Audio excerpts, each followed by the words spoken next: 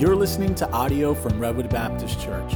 If you need any more information about us, go to weareredwood.org. We hope that the message that you're about to hear will strengthen you, encourage you, and make you more like Jesus. Blessings. Praise the Lord for that. I just have one more announcement. Actually, I got two announcements. I'm so excited. By the time you guys come to church next week, every single toilet in the place will be working. Everyone said? Hallelujah, glory to God. Hey, this building was built in the 50s, and so there's been a lot of, just waiting patiently, and so praise God. Tomorrow, the whole crew's going to come, and our school that's down in the lower property, they're off for Veterans Day, and so we had to schedule it because you got to turn off all the water to the whole property, and so we're going to just get them all fixed, the sinks, urinals, everything. It's going to be A-okay. Well, let's pray to that end, because that's what they're at least coming to do tomorrow, okay? And hopefully you will notice that. And then also, I'm assuming you over the years you've seen the deterioration of our chairs. We've had these for about 10 years or so, and so we are. You can just look around. You can probably see some that have holes and rips in them. And so we are down to the last ones that look decent. All of our other bad ones are up there, like 2-3 levels behind you. And so we are also getting new chairs that are going to be delivered this week. And so a lot of it is just the beating of the sun over the course of every single day, every single year. And so a couple weeks ago, we had some blinds installed in here. And believe it or not, when those come down, no sunlight comes in. And so we're going to be able to allow these chairs to just last for many more years. And so we're excited about that. But the announcement that comes along with that would be, if you are able and you're willing to, after the service, if you could kind of just take maybe the offering envelope that's in the seat in front of you, and maybe even one of the hymn books, even if any pens, we're going to put those here up on the Lord's table, and then we're going to take these chairs and we're going to kind of make nice stacks over here so we can get them out of this door easily this week. So some of you, especially men, if you could stay, and that would be a tremendous help to us this week as we try to just take, we're bringing some new chairs, and I'm excited about that. Mark chapter number 7. Mark chapter 7. We have been outside of our verse-by-verse study through this book for several weeks now. We had some messages on kind of redeeming the culture and the race war that's going on in our world. Last week I felt led to preach on just thankfulness and the audibly saying thank you. And so this morning we are back into our text of Mark chapter number 11. We've been in a series that we simply entitled Jesus, and I have so enjoyed this study. I want to ask you a question. Everyone find Mark 7 by now? I want to ask you a question, and it's a super, super easy one. Sometimes when I start off a message that way, you all get nervous with the question. You don't need to get nervous about this one. I promise you can answer this one. All right, how many of you can say, I have been in church, doesn't have to be Redwood, but just in church for at least 10 years or more? Would you raise your hand? All right, you say, all right, so you've been in church. Okay, you can put your hand down. For at least 10 years or more, 20, 30 years. If you just raise your hand, I want you to look at me. I believe the Word of God is for everybody that's here, but this message is particularly designed for you.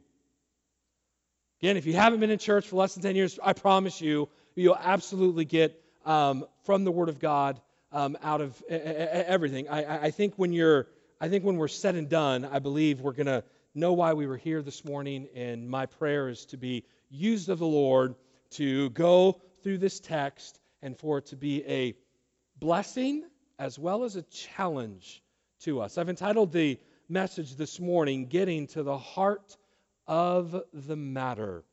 Getting to the heart of the matter. There is a massive danger to the body of Christ that is lurking. It will distort your view of yourself, and it will remove from you a sense of need for God's grace. It is a very seductive temptation that has troubled the church for generations. And so what is this danger that I am alluding to early on in this message? Well, it's got various names. It's got a name that we would maybe call legalism, moralism, externalism. These things often define the way that we think about ourselves as well as others. I'd like to say that I am free from these issues, but I am not, and nor do I think that you are. We find ourselves in what is really a very pivotal passage in Mark. Because this passage begins to march us to the cross because it defines the collision between Christ and the Pharisees. The collision that would finally make them determine that this man absolutely had to die. It also defines the need for the cross. Because if the diagnosis of Jesus is right, that he gives in this text, there is no hope for us but the shed blood of Jesus Christ. And so if you've been in this study for these many, many months, you kind of know the history. The Pharisees, they had rejected the claims of Christ. They had rejected that he was the one. He was, Andrew alluded to in his Sunday school hour of where he was quoting from Isaiah, and then Jesus says, all of that's being fulfilled right now before your eyes. They had rejected that Jesus was the Messiah. Now they were following him, the Pharisees and the scribes and the religious leaders, so they could trap him, so they could try to find Christ in some form of blasphemy, and they think that they have him in this moment. Let's begin reading in verse number 1. The words will also be up on the screen. Then came together unto him the Pharisees, and certain of the scribes which came from Jerusalem. And when they saw some of his disciples eat bread with defiled, that is to say, with unwashed hands, they found fault.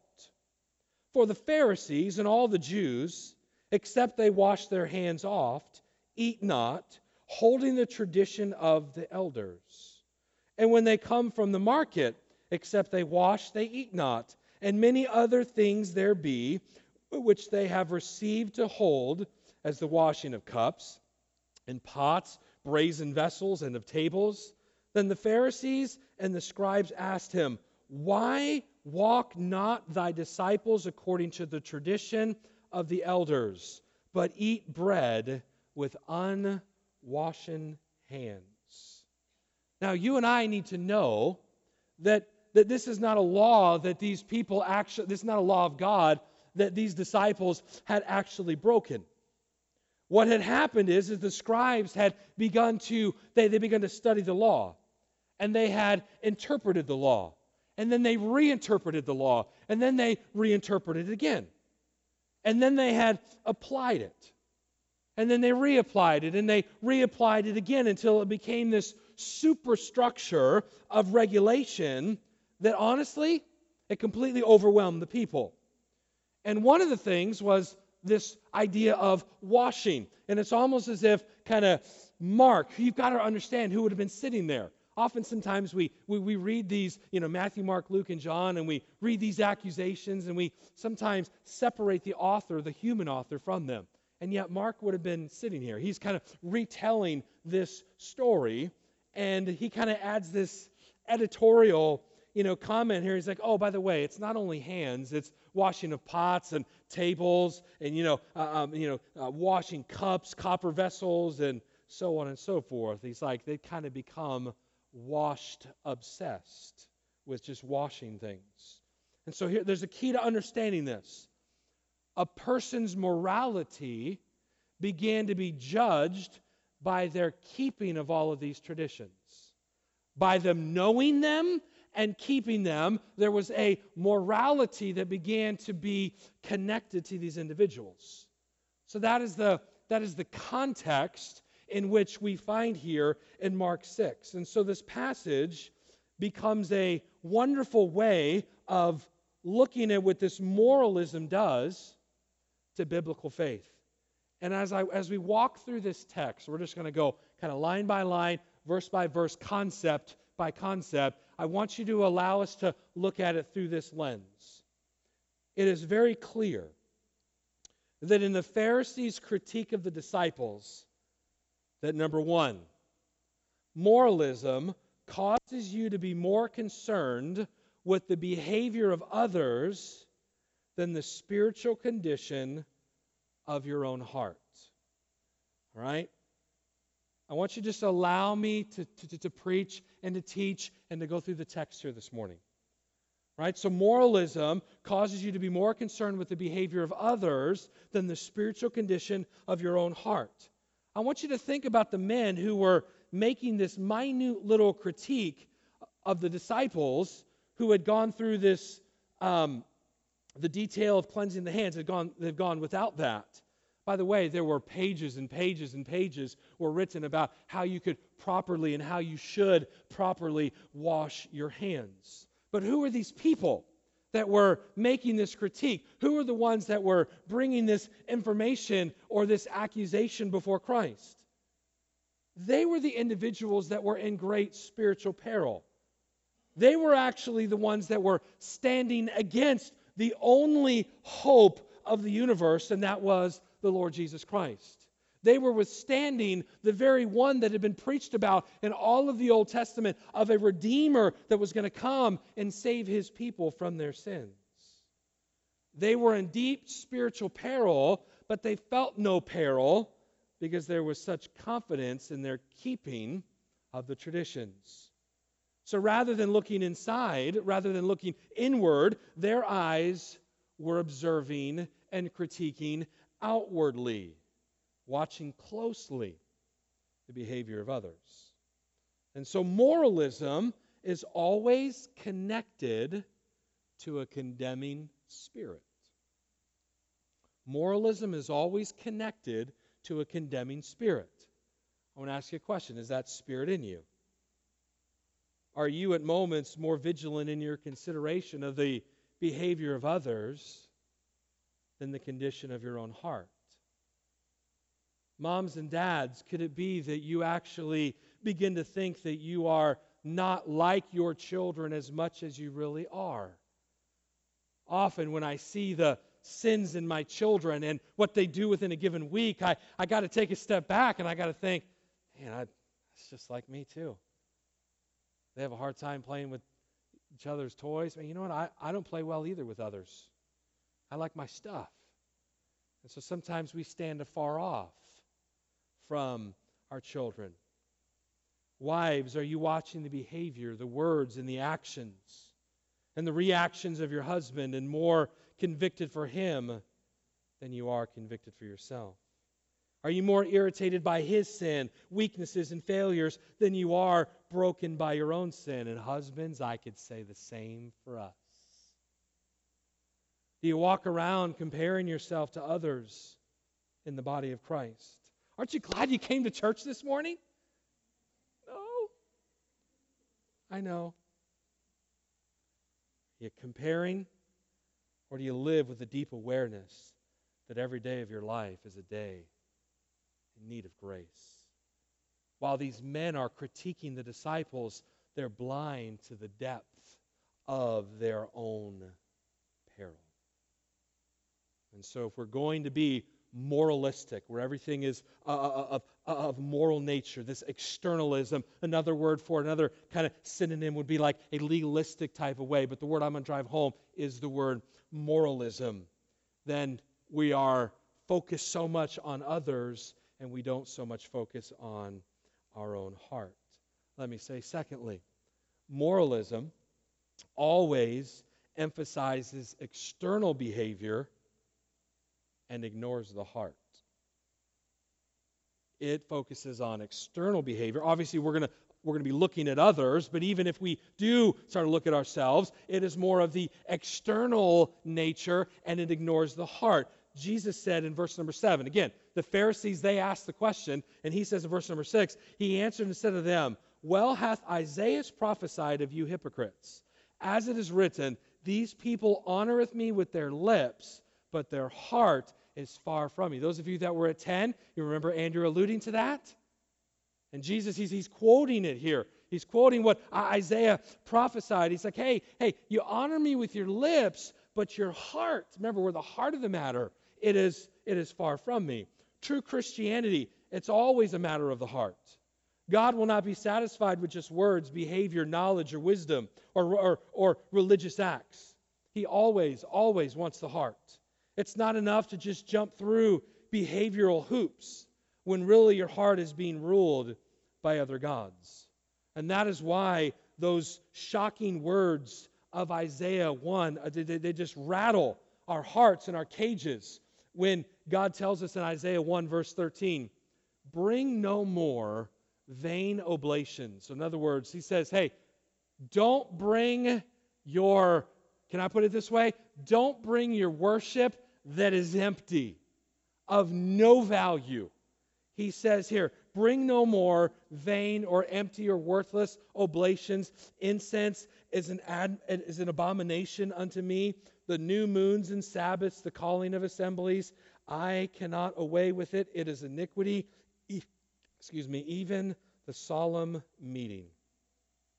Why does God say that? Because they were not an expression of the heart. Because the heart, your heart, listen to me, your heart this morning, it's a worship center. You're always worshiping. You do not only worship on Sundays. And by the way, it was awesome. I loved singing with you back there. I just kind of was pacing back and forth. I was like, man, I love it. But we don't only worship on Sundays. You worship your way through every moment of every single day. May I ask you this morning, at street level, in the hallways, in the kitchens, in the bedrooms, in the family rooms, the van, the cars of your everyday life, what functionally rules your heart? What is it that you really want? What is it that you long for? And we've talked about that as we've gone through the book of Mark. Is Jesus Christ the Lord, the reigner supreme of even those moments? I'll be honest with you, it's easy to do it on Sunday. It's easy. And we come together and we're believers, and it's awesome. But what about tomorrow, Tuesday? Faith, to be true faith, is first a matter of the heart. Obedience, to be true obedience, is a matter of the heart. And that is why Jesus in the Sermon on the Mount, he moves the fences, so to speak, of the law to not just behavior, but he moves it to the heart. When Jesus is like, hey, listen, it's more than just the physical act of adultery.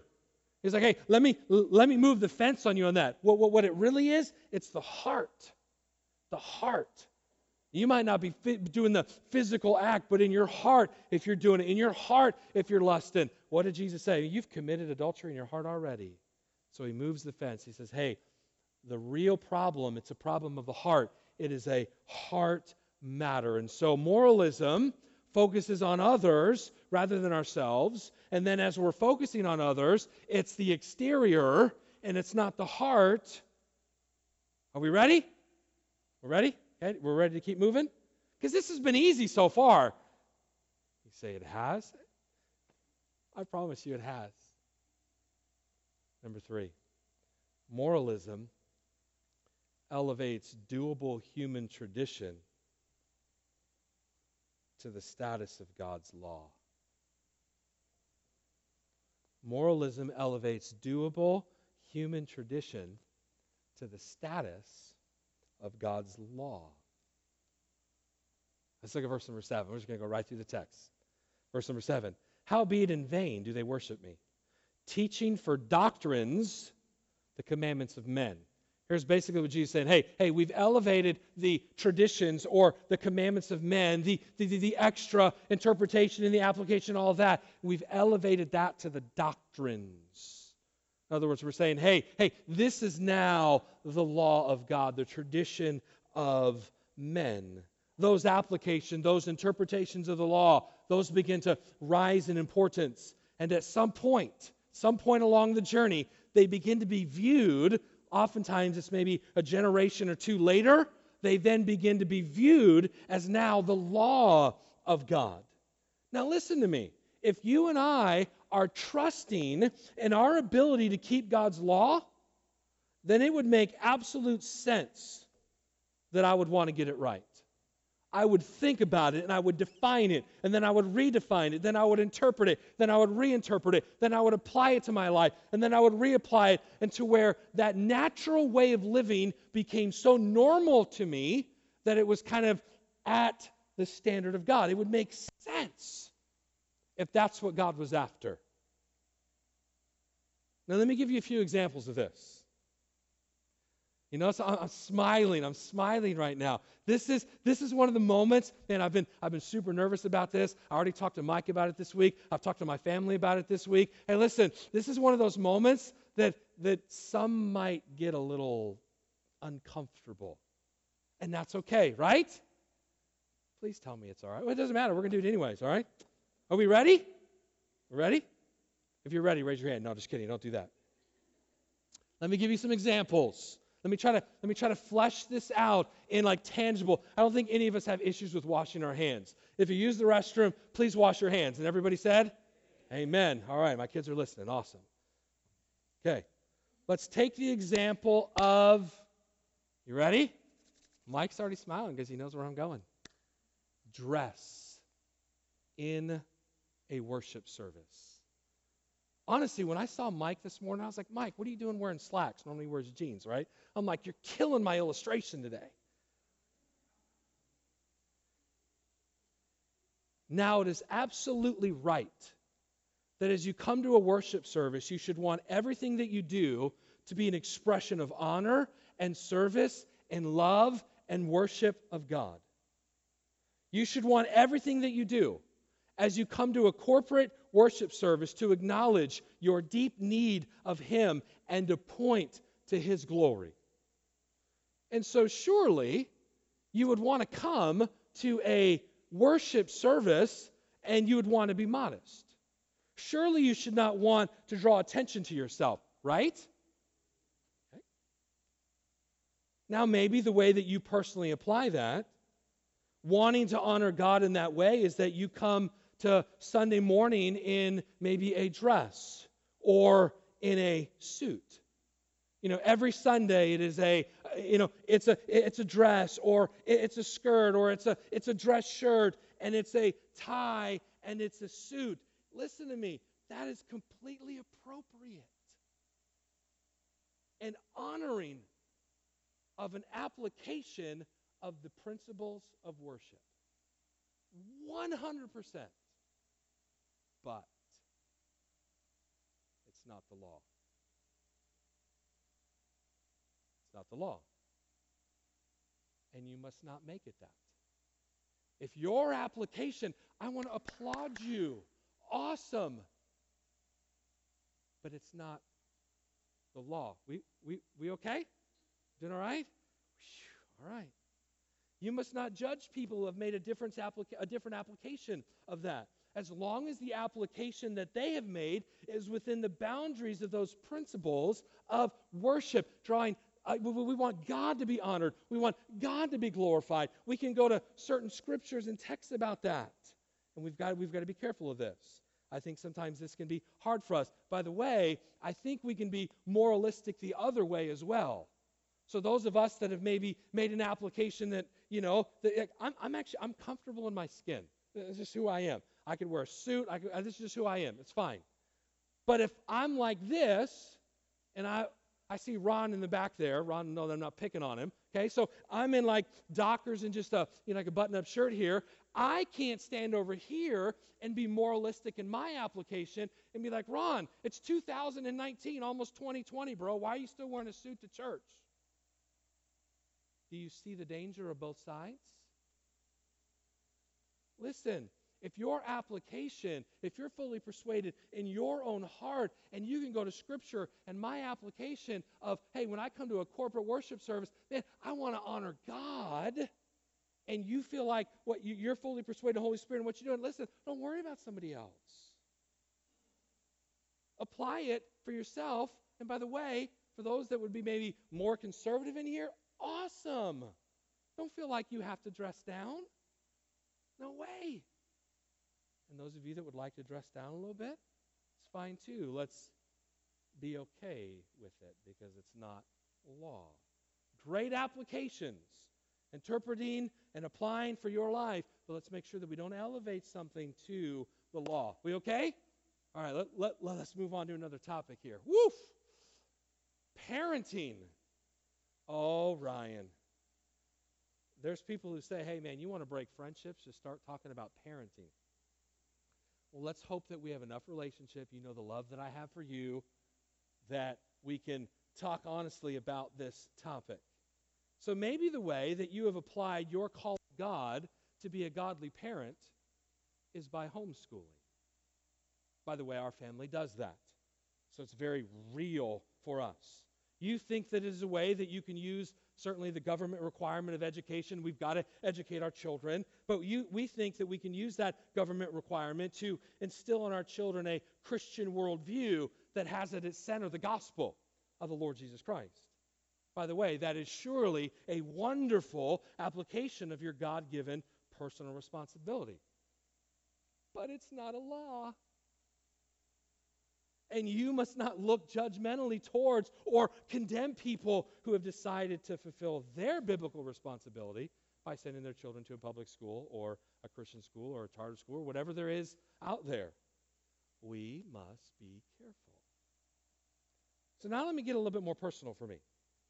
Let me focus on myself here for a moment. What about preaching? How do you define what a good sermon is? Or the kind of preacher that you're prepared to listen to? Some of us tend to like more traditional, reserved, academic preaching, and that's a wonderful thing. That is a very good application of all the things that God calls a preacher to do. But some of you don't prefer that. And you'd like to have more of a contemporary form of preaching with a heavier application, which is in and of itself an okay, wonderful application of what a pastor and what a preacher should do. Should drive home for some application. But neither of those are a what? Law. Music. Moving on. Thank you, Matt. Moving on, right? Music. You and I, we've got to be very careful that in areas like this, eating, drinking, things, listen, that we do not do exactly what the Pharisees did, that we begin to elevate our application to the same level as God's standard. We often elevate it way higher. Sometimes it's way lower, and we need to get that up, for sure. Let the Holy Spirit do that in your life. Which in return, when we begin to do that and we elevate ours, we begin to judge people. And we don't judge them in their failure to keep God's law, but in their failure to keep my particular application of God's law. Now, since I've offended most everybody, no, I'm just kidding. I really hope I haven't. I hope I haven't. Jesus said, howbeit in vain do they worship me, teaching for doctrines the commandments of men. Let's just be really, really, really, really careful where we're going to hone in on, hey, this is a law. This is a commandment of God. Okay, I think we've done all right. We're doing okay. I'm probably super red-faced, but that's like every Sunday, so it's all good. Number four, moralism ultimately tries to go around the law. So I didn't read the long text beforehand because I wanted us to kind of methodically think through this. All right? So now, ultimately, moralism, if we're not careful, it tries to go around the law. Let's see that. Look, verse number 8. Again, we're just going verse by verse. For laying aside the commandment of God, ye hold the tradition of men, as the washing of pots and cups and many others, such like things ye do. And he said to them, full well ye reject the commandment of God, that ye may keep your own tradition. And here's his example. For Moses said, honor thy father and thy mother, and whoso curseth father or mother, let him die the death. But ye say, if a man shall say to his father or mother, it is Corban, that is to say, a gift, by whatsoever thou mightest be profited by me, he shall be free. And ye suffer him no more to do aught for his father or his mother. I'll explain all this here in a moment. Making the word of God of none effect through your tradition which ye have delivered, and many such like things do ye. I want you to try to follow this train of thought. I'm going to go back to simply an example that I gave, and let's kind of see how moralism kind of fleshes itself out. It will be up on your screen. Try to follow the train of thought. If you are a legalist, you can put in moralist there, in the way that you think about dress, and someone is near you and they have offended you, not because they have broken God's law, but because they have offended your application. Does that make sense? So again, let me reword it. So like we've got a standard that's in our mind, and we've elevated that above what God would elevate on certain things. And so then what happens is someone is around you and they haven't met your standard, and so there is an offense. Okay, so we're following? Let's follow this along. You then are not warm and friendly. And you're not loving to them, and you're not offering them the mercy and grace of the body of Christ. You following that train of thought? All right, so you've got some unattainable type of standard for everybody. And we've got to be careful. When I say you, I'm speaking generally, unless the Holy Spirit's touching your heart. All right? And then what happens is then we get offended by what they are doing or what they are not doing, and then we withhold our love. We withhold our acceptance. We withhold the way that the body of Christ actually should be loving and caring for people. That comes to thought number 3. The traditions that you are holding on to have caused you to break the clear commands of God to be loving and accepting. And so I think if we're honest with ourselves, this does happen. It happens in my life. And I would plead with you at this moment to search your heart. Where is that dynamic of temptation in your life? I'm telling you, it's lurking in churches. And so here's what Jesus is saying. He's saying, hey, you have in a fine way, you're rejecting the commandment of God in order to establish the tradition of man. And the example that he gives is he said a korban, which was simply a man's tradition, a pledge that someone would make to give a gift to the temple. And so the son or daughter can come and he would say, hey, I know that I'm supposed to take care of you. I know that I'm supposed to honor my father and my mother in their old age. It's the right thing to do, to love and to care for them as they get older. But a son or daughter, they would come and they would just say, hey, I can't help you because I've given all my money to the temple. And so what Jesus is saying, he's saying, hey, by the way, that korban gift, that is a man's tradition, and you have elevated that to where now you are breaking my clear-cut command of to honor and to love your parents, certainly in their, always, but in their old age. And so you see this very clear example. And notice the words that Jesus says at the end of verse number 13. And many such like things do ye. He's like, hey, I'm giving you one example of a way that you side skirt the actual clear teachings of the Word of God so we can keep a tradition of man. And so here's my challenge for us this morning. I know you've listened so well, and I've tried to kind of take you down through the text here. I don't believe that Jesus said that the world would know that you are a follower of Him by all the rules we keep. That's not what Jesus said. Jesus said the world will know that you are my disciple. The world will know that you are a follower of Jesus. The world will know that you are a radical lover of Jesus. And man, I think our church is full of people like this, by the way. love Jesus. But the world will know that we love him by our love for one another. By the way, someone that is maybe a little bit more casual in the way that they do things, loving someone who's a little bit more conservative in some things. And then Mr. and Mrs. Conservative is going to be loving and compassionate and caring to someone that does some things that are a little bit different.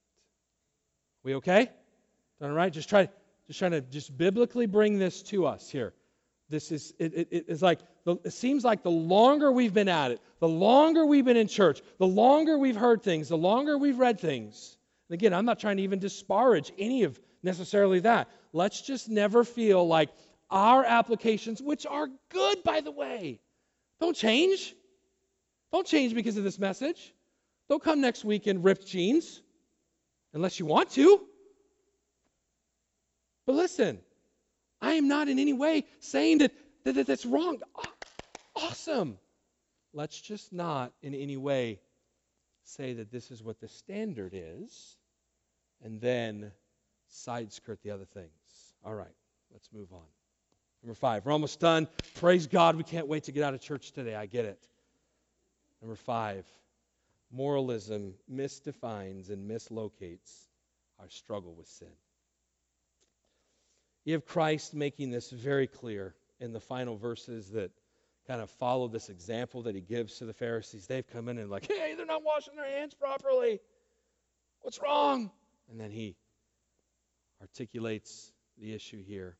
Look at verse number 14. And when he had called all the people unto him, he said unto them, Hearken me, every one of you, and understand. There is nothing from without a man that entering into him can defile him. But the things which come out of him, those are they which defile the man. If any man have ears to hear, let him hear. And when he was entered into the house from the people, his disciples asked him concerning the parable. And he saith unto them, Are ye so without understanding also?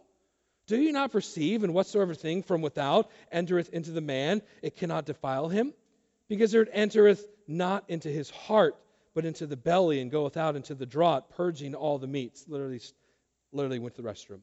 And he said, That which cometh out of the man, that defileth the man, for from within, out of the heart of men, proceedeth evil thoughts, adulteries, fornications, murders, thefts, covetousness, wickedness, deceit, lasciviousness, an evil eye, blasphemy, pride, foolishness. All these evil things come from within and defile the man.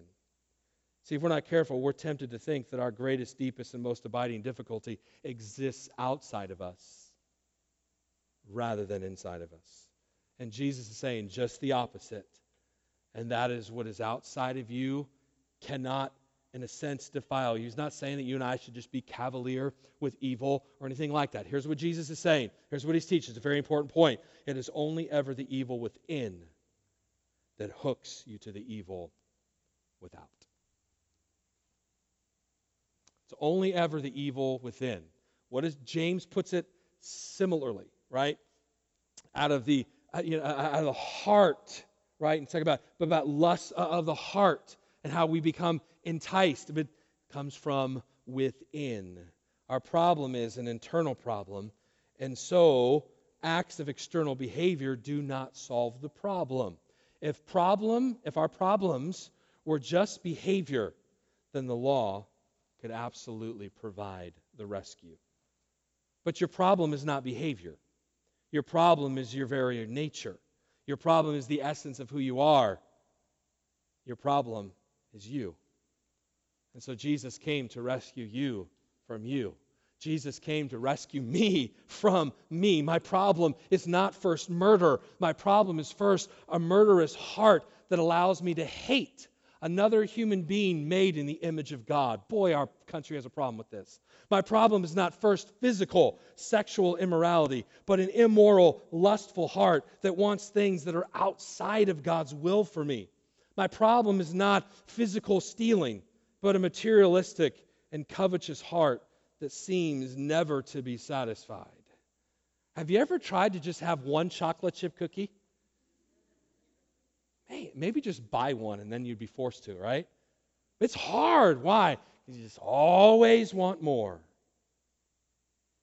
You see, if you get a hold of this, and this is my prayer the next few moments, is that if you and I, if we would get a hold of this, not your pastor chastening you this morning, no, but that we would get a hold of this, the fact that we're still in need of daily rescue. Thank you for the salvation in Jesus Christ. We don't need to get saved again, but just the daily wrestle of this flesh and this sin that we're going to wrestle for the rest of our lives, that it will break us to the point where we are humble and we are gracious and loving to other broken people. You and I would see each other as the same. How could it be that we would take a message of deep, personal, and undeserving grace and turn it into something that we can condemn others with? See, the fact of the matter is that I have no argument to make before God but Christ. That's my only argument. Christ. His righteousness applied to my account. So this chapter, we didn't finish it this morning, but this chapter of Mark 7, it was meant to be a diagnostic. You should literally look into Mark 7 like a mirror. And you literally should, as you're looking in that mirror, you ought to be able to say, hey, I'm not free from this yet. Man, I still struggle. And realize that it is still Christ, it is still the gospel that is going to renew you and to literally the tracks with which you will live your life on. I said to you that this passage drives us to the necessity of the cross. It is impossible for us to achieve acceptance with God by the keeping of the law. And the reason why is because the perverseness of your heart and mine. And so the only hope for you and the only hope for me and the only hope for the world around us was that God would send His Son who was going to have a pure heart. God was going to send His Son that was going to keep the law perfectly. And Jesus was going to be the acceptable sacrifice that God required for the atonement of sin. He was purchasing for us our forgiveness, our righteousness, and our deliverance for eternal life. As I've said the last several weeks, I can say what Paul has said. I thank my God upon every remembrance of you. Our church. I love our church. I am thankful for our church, but I do not think we are totally free from these distortions. And so you and I, we ought to cry for grace, that God would own our hearts, that our hope would be in Him and Him alone. And because our hope is in Him and Him alone, we'd be able to look in to the Word of God as a mirror. And we can find our confidence in Him and Him alone, and we can do life with people that are, you ready? Different. It's beautiful. A church is a beautiful thing. When you have people that are, let's make sure we're living according to the clear-cut commands of God. I'm not trying to side skirt that at all. I don't think any of you would have gained that this morning. But where it's areas where it's not clear-cut, hey, interpret it for your life. Apply it for your life. Just don't be so moralistic that you elevate it to God's law, which then will cause judgment to those that have not. If Mark's diagnosis is right, and it is, you and I, we have no hope but for Jesus. And so if you do not know Jesus Christ as your Savior, and you're seated here today, you've let me preach a long time, I appreciate it. But if you're seated here and you do not know Jesus Christ as your Savior, in a moment, I'm going to slip out and I'm going to be in the back there. I'd encourage you, come back. I'm going to show you from the Word of God how you can know that Jesus is your Savior. Because this text, it drives straight to the cross. Because the heart, man, is desperately wicked. And we need a rescuer. And that rescuer is found in Jesus. Every head bowed, every eye closed.